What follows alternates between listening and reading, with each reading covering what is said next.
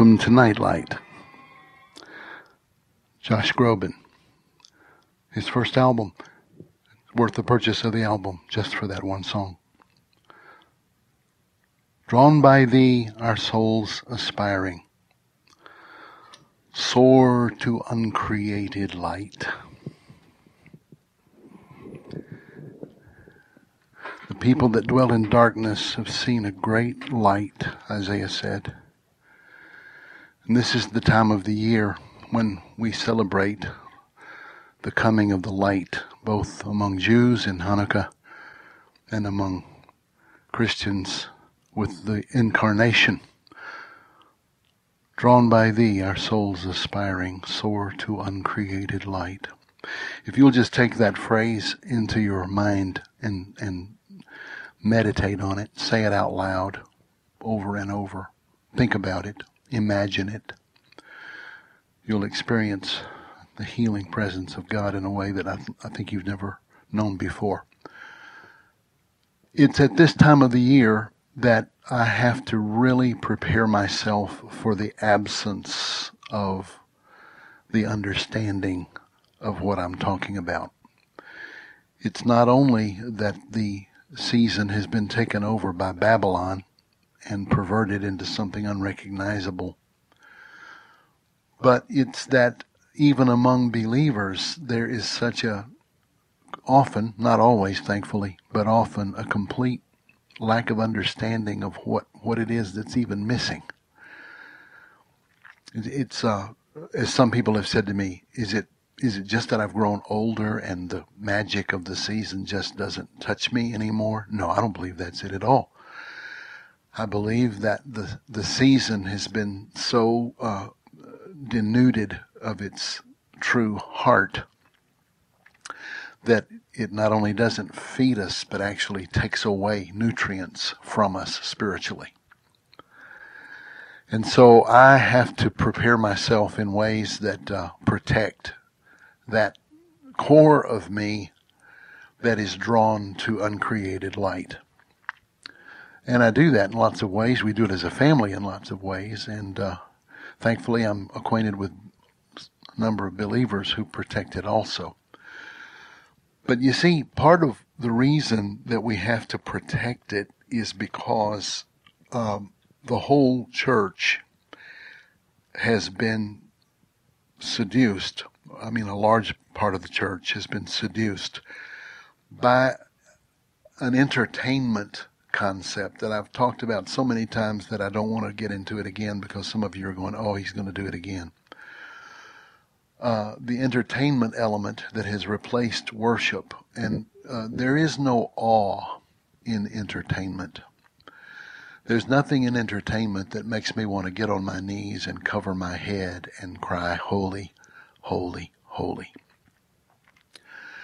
I mentioned in our time last month, during Thanksgiving, that I never do seasonal messages very well. I'm not good at it. But when it comes to certain subjects, since I'm always on those subjects, then if they happen to fit into the season, then the season is accommodating the subject rather than the subject trying to accommodate the season, and I can do that. And when it comes to awe and wonder and holiness and the fear of God in its right understanding, I have no trouble going there. And anything I can do to help you go there, I'm honored to get to do it. And I mentioned last month that when I was a boy, growing up in a cultural Christian community, by cultural I mean everybody was Baptist, Methodist, Presbyterian, so forth. Everybody went to church, and among those who went to church, there were some bright shining lights. I look back now and realize that who loved God and who really sought to obey Him. And to whatever degree they touched me, they changed me for the better. And on a few occasions, I would have an encounter with the incarnational presence of God in the normal, mundane, activities of growing up in a culture that was, for the most part, unaware and lacking in an understanding of that presence. I remember when I was about 13, sitting, again, as I mentioned last month, sitting in church, this time in a regular church service, but it was nearing the Christmas season. And our music director at school was singing a solo. 13 years old, I'm all over the place. I'm not thinking about church or God or much of anything, but his voice captured my imagination, and I remember the lyrics. I don't remember all the lyrics, but this is what he was singing. Hush, my soul, behold the wonder. There within a manger stall, Son of God, great Creator, Lord of all. And I remember the effect that hearing those words had on my imagination, then on my will. I want you to think about this. My imagination was captured by the lyrics, and that called my intellect forward and challenged my will. Hush, my soul, behold the wonder there within a manger stall. Son of God, great Creator, Lord of all.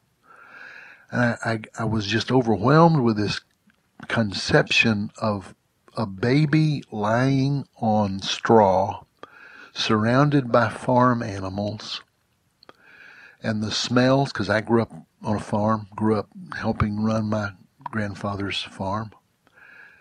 And, I worked on it. I didn't run anything.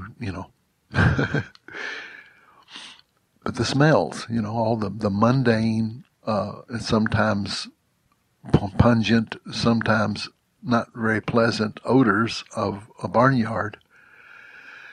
I'm thinking about that in the context of a baby lying in a manger, and he is the creator of heaven and earth. And I was shaken by it. And then my intellect was called forward by what had awakened my imagination. And I began to contemplate that.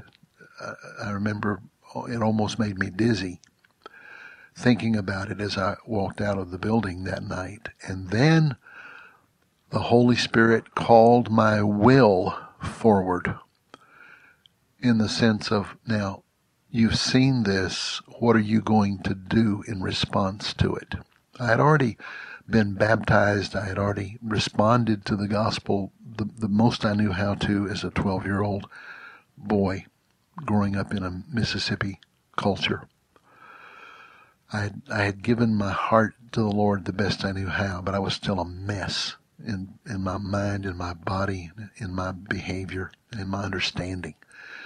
And God came to my imagination. You understand that the enemy of your soul understands how this works. And so he goes after the imagination first. That's why he seeks to take over what he doesn't already control of the arts, music, literature, film, television, drama. He knows that the way to gain entrance and take over the will is to go after the imagination, and the intellect follows, and then the will is called into response to whatever's happening in the imagination and the mind. And so Paul says, whatsoever things are true, whatsoever things are pure, whatsoever things are good, if there's any virtue in them, if they're at all praiseworthy, think on these things. Think on these things. Rabbi Abraham Heschel said, I could have gone into the sciences or the humanities, but I chose rather to study and contemplate wonder. And so he became a theologian, but not just a theologian, but a prophetic voice And one of the things that he said, and I'm paraphrasing it, but this is what he said concerning the study of the Word of God. He says, the Word of God read in a spirit of worship is far better than a gathering of proof texts in order to support a dogma. Did you get that? The Word of God read in the spirit of worship, of awe, of holy fear, is far better than becoming a gatherer of proof texts in order to support a dogma. The Word of God, the Scriptures, are the very atmosphere in which faith lives and moves and has its being. What do I mean by dogma? Well, I mean a list of belief systems. Doctrine is not necessarily the same as dogma. Every now and then you'll see a funny bumper sticker that says, my karma ran over my dogma. It's hilarious. But a dogma is a set of belief systems that may or may not be rooted in truth, but they are dogmatically the foundation of a religious system. Every religious system has its dogmas. Christianity has developed its dogmas. Some of our dogmas are rooted in biblical truth and therefore are doctrinally correct. But how many of you have ever encountered somebody who's doctrinally correct and talking to them is like French kissing a doorknob? I mean, it's like butting your head against a fence post. There's nothing there of life, and you think, how could you take something so magnificent, so awe-inspiring, so moving to the human soul, and let it disintegrate down to a set of things we can argue over? I'm not saying there's not a place for good, healthy interaction and difference of opinion and thinking with two hands, as we have always referred to when it comes to theological issues. To think Hebraically. To think Hebraically is to think with two hands. To think Hebraically is to think about God and about life. And so there's a place for that. But the lively conversation of two Hebraic thinkers differing on some opinion usually produces a revelation in both of them and enhances their joy and their sense of purpose, and they leave their interaction strengthened and blessed, and even if they don't ever come to an agreement, they come to a greater understanding, which causes them to have a greater sense of awe and worship. We have managed to castrate that dynamic and turn it into just arguments in so many circles. I mean, that's what's been true in my experience. I'm sure it's been true in the experience of many people listening to me. The Word of God read in a spirit of worship is far greater than gathering of proof texts in order to support a dogma. For the words of revelation of Scripture are the very atmosphere. That's the word I want to focus on just for a minute. Sitting there in that church service that night, I remember the atmosphere. And you got to forgive me. Maybe it's this time of year I tend to kind of wax lyrical about my boyhood and about certain memories that tend to float back through my mind this time of year, good ones and bad ones. And one of the things that I always do remember is the atmosphere that permeated most of my early boyhood. Early on, it was an atmosphere of fear at night, terror at night, and then play and childish indifference during the day. Then as I grew a little older, the atmosphere became socially energized by the input of people around me whose atmospheres was devoid of the presence of God, even though everybody went to church. And so the atmosphere of my boyhood did not awaken awe in me. It awakened lust, or it awakened anger, or it awakened competition, or it awakened flippancy, or racism, or any other number of things I could list that would be in that category of negative anti-life. So sitting there in that church service that night, it's just amazing to me where the Holy Spirit moves and what he moves through, and how he's so humble that he will move through any avenue where he is in the least honored or respected, and he'll come. And I know that the man who was singing that night was a man who loved the Lord. And I remember the sense of his voice becoming a presence in that auditorium as he sang those lyrics that I've quoted to you twice already. The great Creator lying in a manger stall.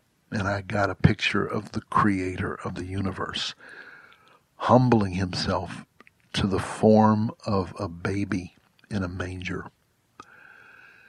And I realized in that moment, this is what an icon does. Protestants who don't know anything about iconography think it's idolatry. But the purpose of an icon is not to focus on the icon. The icon is a means of awakening the imagination, and then the icon points you away from itself toward what it's portraying. So someone gave me an icon a few years ago of Jesus destroying the power of death. And he's standing on the empty tomb, and in one hand he has Adam, and the other hand he has Eve, and he's pulling Adam and Eve out of their graves in his resurrection. I saw that icon, and within 12 minutes I had written the entire text of God, a Man, and a Woman, which is on the new music CD that we just released. I wrote it in 12 minutes. I don't think I erased a single line. It downloaded in me through the icon, and I got the whole lyric, the whole picture in those moments, looking at the icon. Because the icon, I wasn't looking at the icon. I was looking toward the icon, and then when the icon got my attention, it happily went beyond itself and took me to the real Jesus, resurrecting the real Adam and Eve out of the real grave and the real resurrection. All that was happening, see. And so it was in this kind of atmosphere as a boy that God began to teach me who he was and what he was and who I was in relationship to him. It would take years for me to come out of the darkness that I was growing up in, fully turn away from it, and walk with the Lord. But God was patient and loving and faithful and present.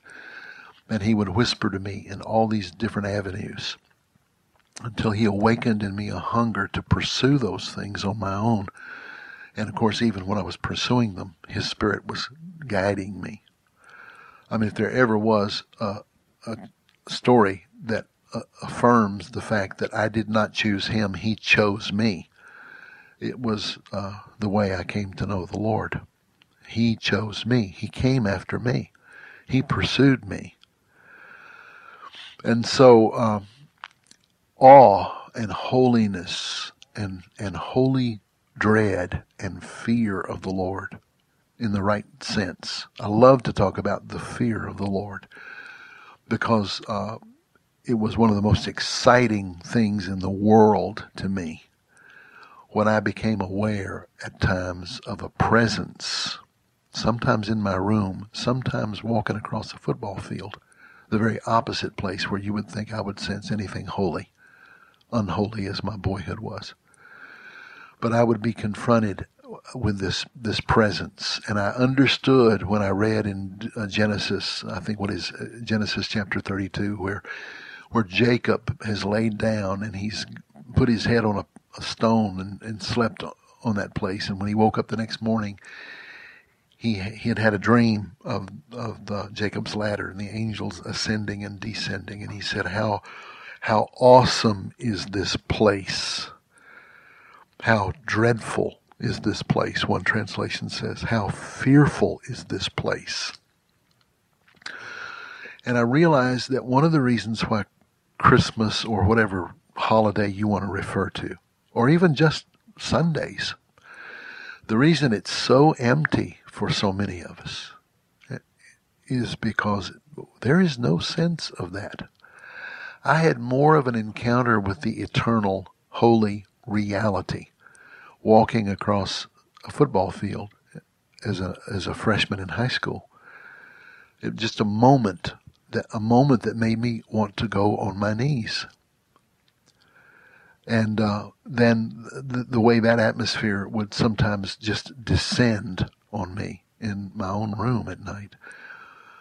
Or the way I would then later experience it sometimes in church services where honestly it seemed like nobody else in the building was even aware. And I don't think I was arrogant enough to try to discern what they were experiencing and what they weren't experiencing. I was too busy trying to cope with what my own heart was experiencing.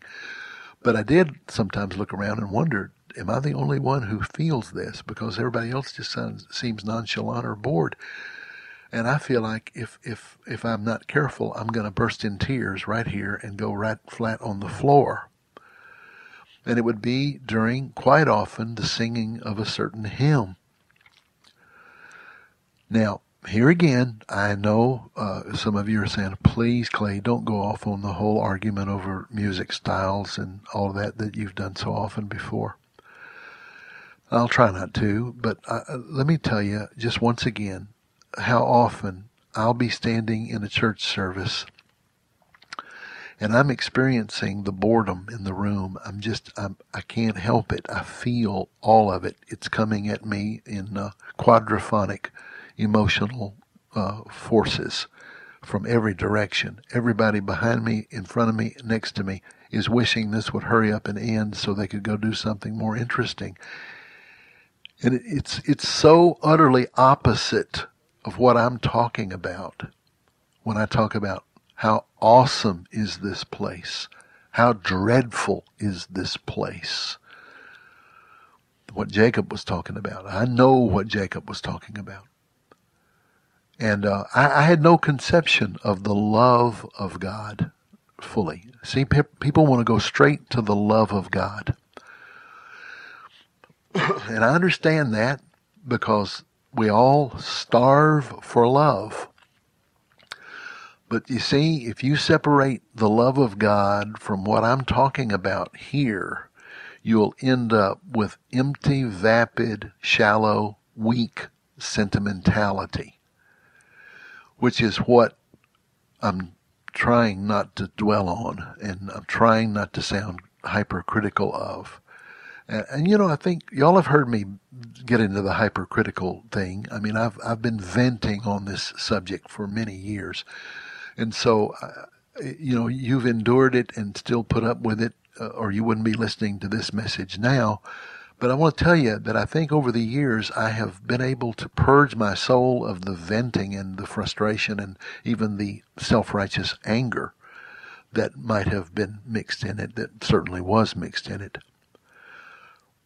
And then I realized, you know, it's not that I'm angry because they don't do church the way I want them to. That's not what I'm angry about. Because I've been in places where the style of the worship was not my cup of tea, but it was an awesome place. The presence was there because the heart focus was in such a position as to hunger and desire and honor that presence.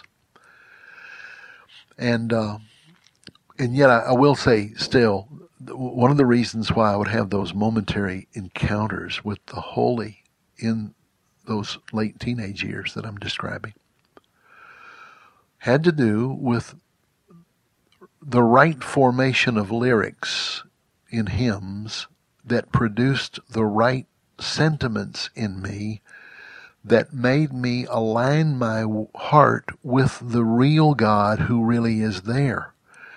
You understand? If you write lyrics that are not truly representative of the real God, the Spirit of truth cannot affirm those crooked lyrics.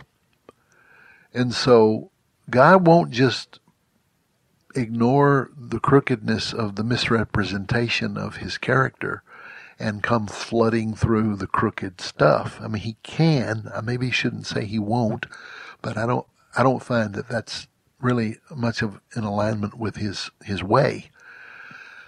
That's what you see throughout the Old Covenant when you have the specific commands given. This is how you're to build the tabernacle. This is how you're to build the temple. You're to do it exactly this way. Why? Because it is a map.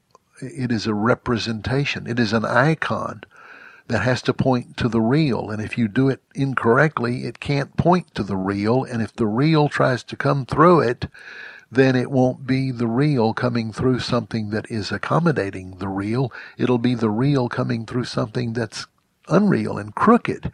How can the real give blessing to the unreal and the crooked? And what normally happens then is the unreal and crooked spirits come in.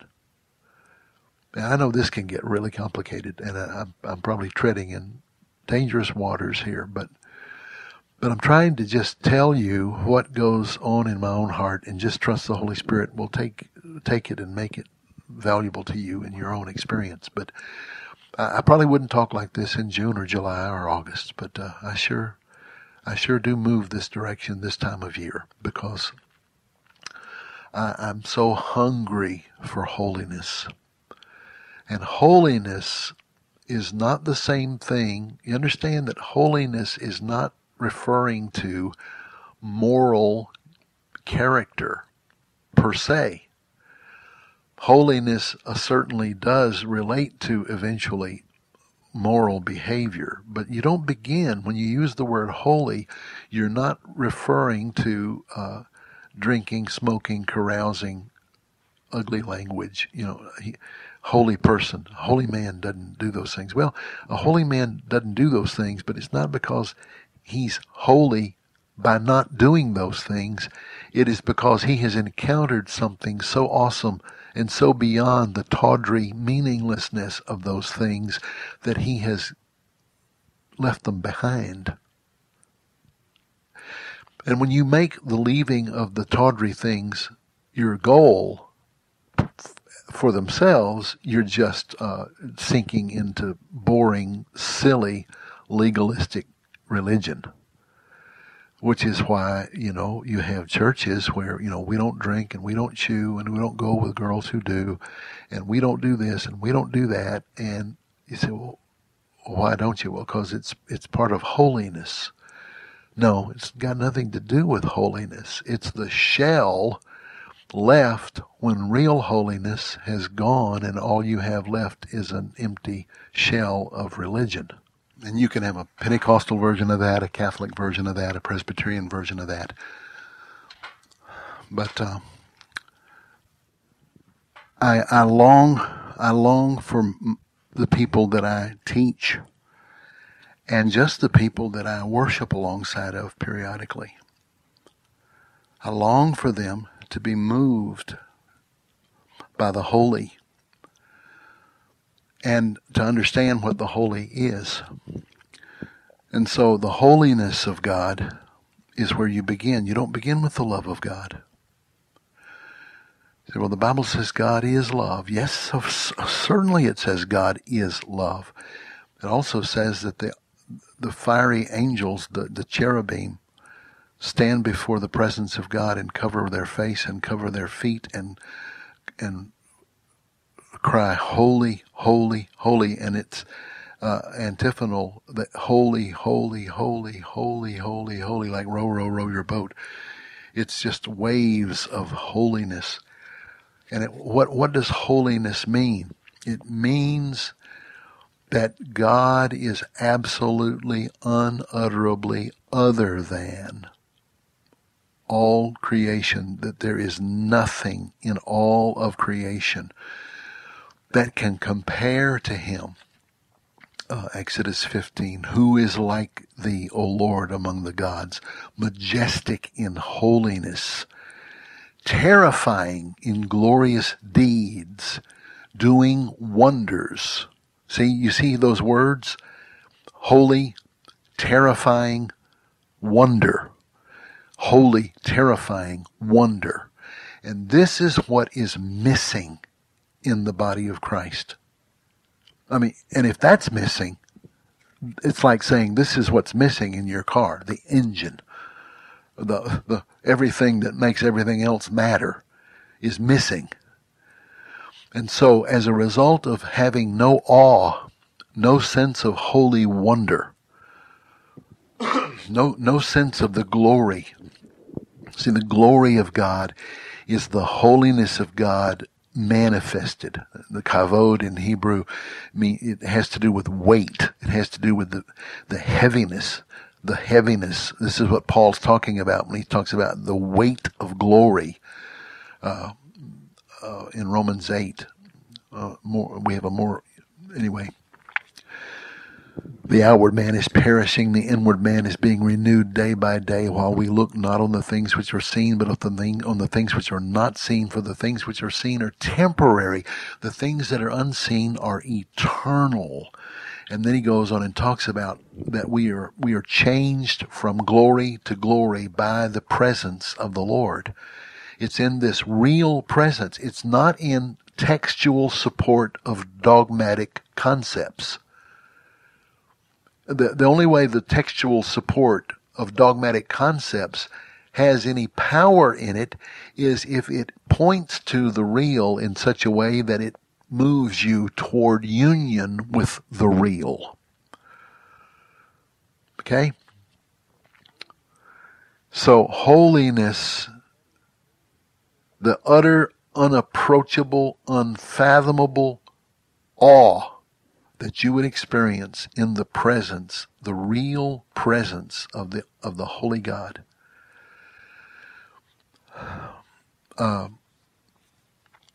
You begin there. Now Mary, when Mary talks about this, her experience was very different. As a child, she moved around so much because her father was military and they moved 26 times in 12 years. And she became really kind of lonely as a child, and she began to interact with the Lord Jesus as her friend, and he was there for her.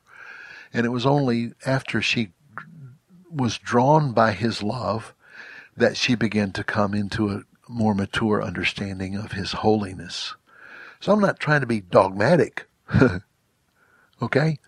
But I want you to try to understand the heart of what I'm trying to say here, which is one reason why I'm not trying to be didactic. I don't have an outline. I don't have a bunch of notes in front of me. Actually, I do. I've got tons of them, but I don't want to refer to them at the present moment. I want to point you towards something I know. I have lived in communion with. It saved me from utter destruction. It came after me. I didn't know how to go after it. I'm using the word it in all reverence. Because at the time, I did experience it as an it. It was not him yet. It was a presence. It was an awareness. Now, I've told this story recently a couple of times. I'm a little hesitant to tell it because I want to make sure I have my details correct.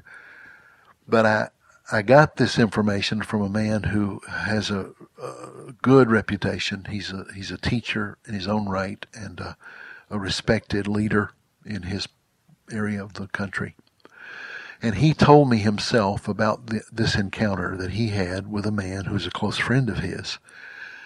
This man's father is a world-class physicist and mathematician, a man who had actually turned down the Nobel Prize for physics.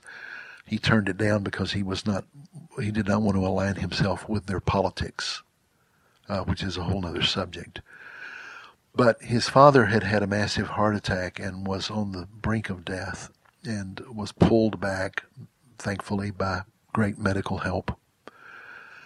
But he told his son, and then his son told my friend, this man told me, he said, I have seen what the scriptures are trying to describe. And he used language that only a physicist would understand. And so even if I could quote it, I couldn't pass it on to you because neither one of us would understand it. But what he was saying was, I understand now. He said, I saw God who is unseeable. I saw him who no man has seen nor can see. And he said, I saw him in the person of Jesus Christ. And he said, I want to tell you, son, when you get there, you will be so utterly thankful for Jesus. He said, it's not because the eternal Spirit, the one that Paul refers to in 1 Timothy chapter 6 as the only wise God, the King, eternal, immortal, invisible. He said, I saw him, the King, eternal, immortal, invisible, and I saw that he was unseeable. He said, I can explain this to you in physics language, but I don't know how else to say it. I experienced him as beyond my ability to even contemplate or approach.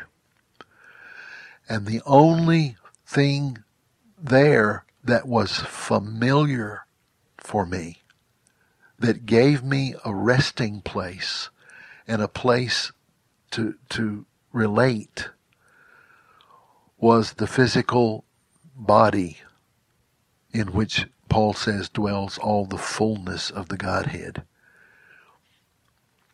In the beginning was the Word, and the Word was with God, and the Word was God.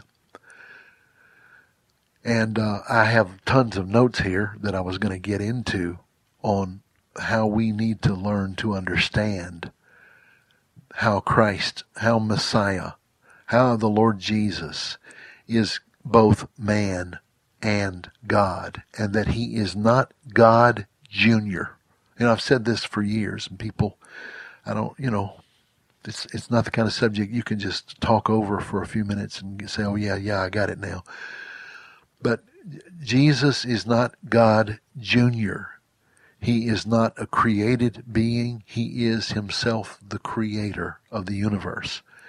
He is not only the creator of the universe, Jesus of Nazareth, Mary's boy, the carpenter who was raised by Joseph, is the sustainer of the universe.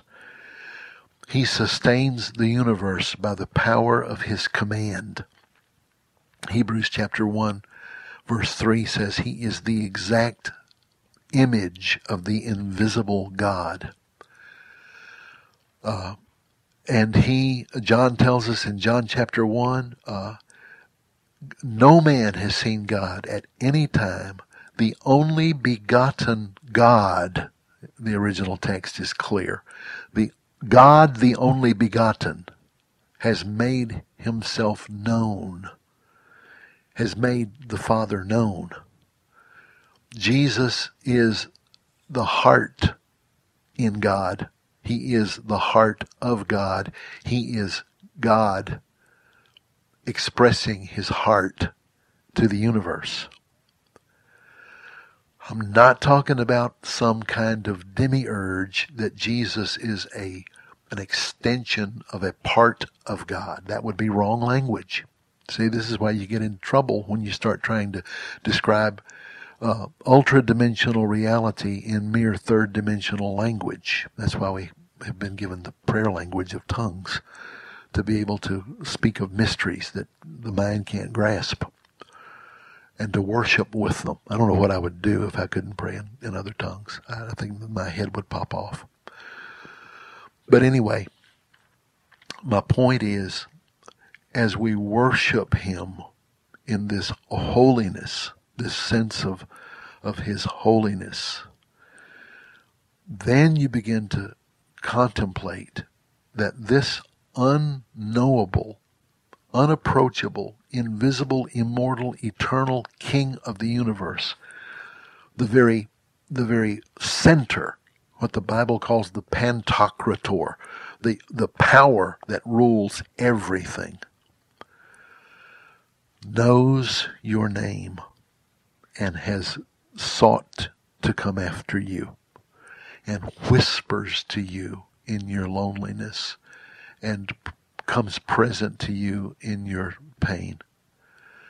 And this is what the Hebrew writers just rejoice over and over. Psalm 147, he knows all the stars, he knows them by name, and yet he dwells with him who is of a broken heart.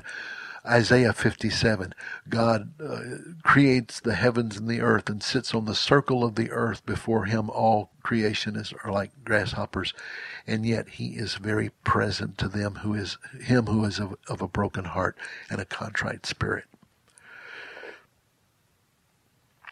So then, see, if God is holy and unutterably awesome to the point that there are times when all you can do is get on your knees and get on your face and cover your head and say, holy, holy, holy, or not say a word.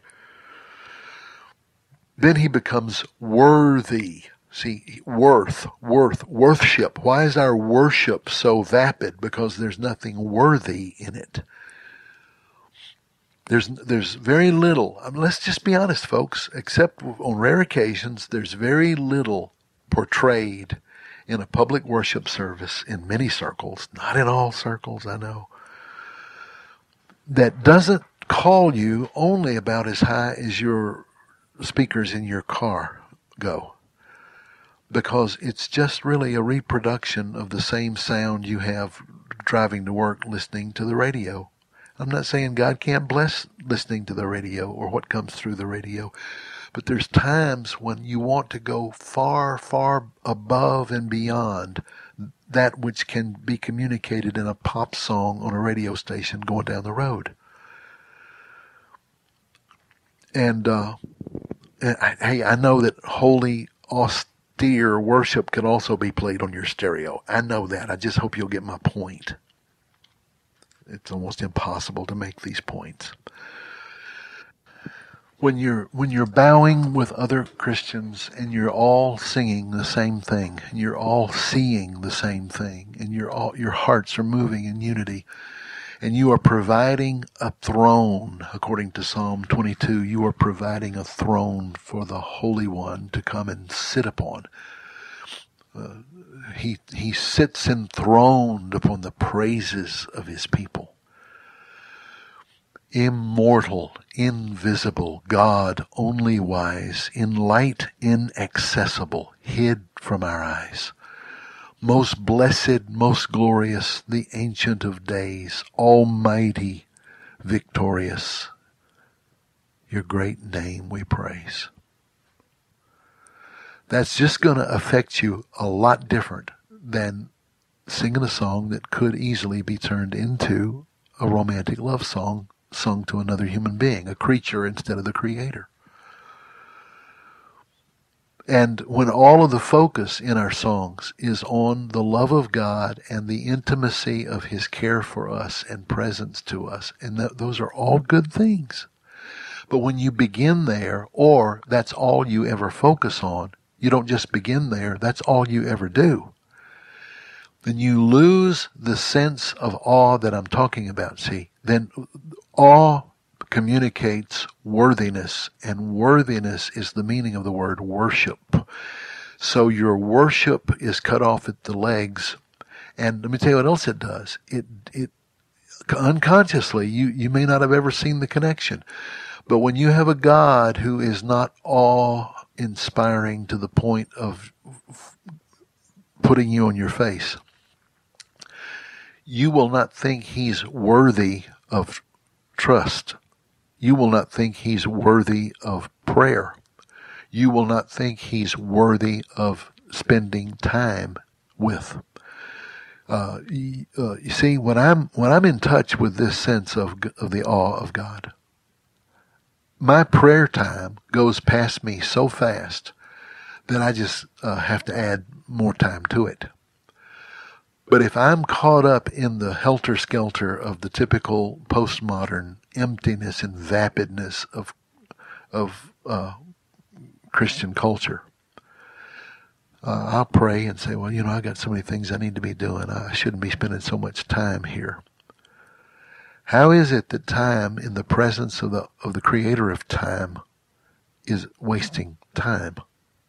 How is it possible that being in the presence of the one who knows the end from the beginning and has everything in my life under his watch care, and who actually asks only very little of me, all he asks of me is that I honor him and love him and give myself to him. And I find that if I've done that for 15 minutes, I feel like I'm wasting valuable time that I could be spending on something more important. See, this is the kind of mindset that comes out of a mind devoid of a holy imagination in which the holy, eternal one has been clearly laid before you. David said, I have set the Lord always before me, therefore I shall not be moved. How did he set the Lord before him? In his holy imagination. And how was the holy imagination awakened and fed? By the revelation of Scripture. So Scripture, by the power of the Holy Spirit, informs our imagination, which informs our intellect, which informs our will, and causes us to put ourselves willfully, purposefully, and faithfully in that presence, not only corporately, but also privately. But just imagine what a corporate worship service would be like if everyone present had this same understanding of what is happening and what could happen. So, that brings us to the celebration of this time of year. I wish I could spend just the rest of our time just on the awe and the holiness and the terror, because it's a wonderful terror. The fear of the Lord is the beginning of wisdom. The fear of the Lord is the beginning of knowledge. Those who have the fear of the Lord don't fear anything else. And the perfect love of God casts out all fear. See, so you begin with the fear that puts you on your face. And then you find that in that holy presence, this unutterable holiness loves you. That he has become human. That he has extended himself into his creation as a baby through the womb of a woman, and that this baby is the creator of heaven and earth, the sustainer of all creation, the ruler of the universe. Mary, did you know your baby boy will one day walk on water? Mary, did you know your baby boy will save our sons and daughters? Did you know this baby boy has come to make you new?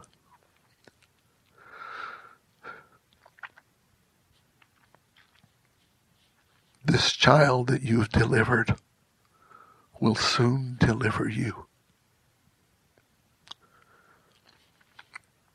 Mary, did you know that your baby boy will give sight to a blind man? Mary, did you know your baby boy will calm the storm with his hand? Did you know your baby boy has walked where angels trod? When you've kissed your little baby, when you've kissed the face of God, the deaf will hear, the blind will see, the dead will live again. The lame will leap, the tongue will speak their praises to the Lamb. Mary, did you know your baby boy is Lord of all creation? Mary, did you know your baby boy will one day rule all nations? Did you know that your baby boy is heaven's perfect lamb? The sleeping child you're holding is the great I am. This time of year, it's really easy to find lyrics like that can move you in the direction of the worship of the holy. I remember again another one of those moments in childhood, that late childhood, early teen years, that shook me awake.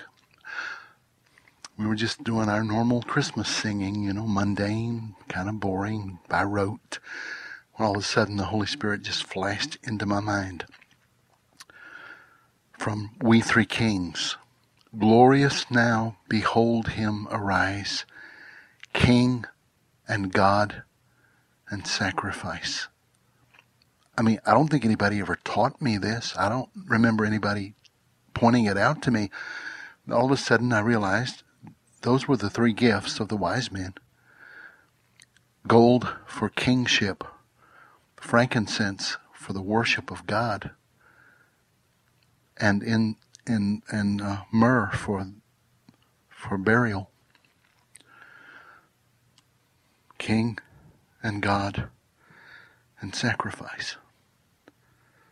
You can read it mundanely, boring, or you can have the Holy Spirit take you into it and take it into you and transform your whole view of the world. Christ by highest heaven adored, Christ the everlasting Lord, late in time behold him come, offspring of a virgin's womb. Veiled in flesh the Godhead see, hail incarnate deity, pleased as man with men to dwell, Jesus our Emmanuel. I hope you have a blessed and godly and Christ-centered holiday. Thanks for listening. We'll talk, Lord willing, next year.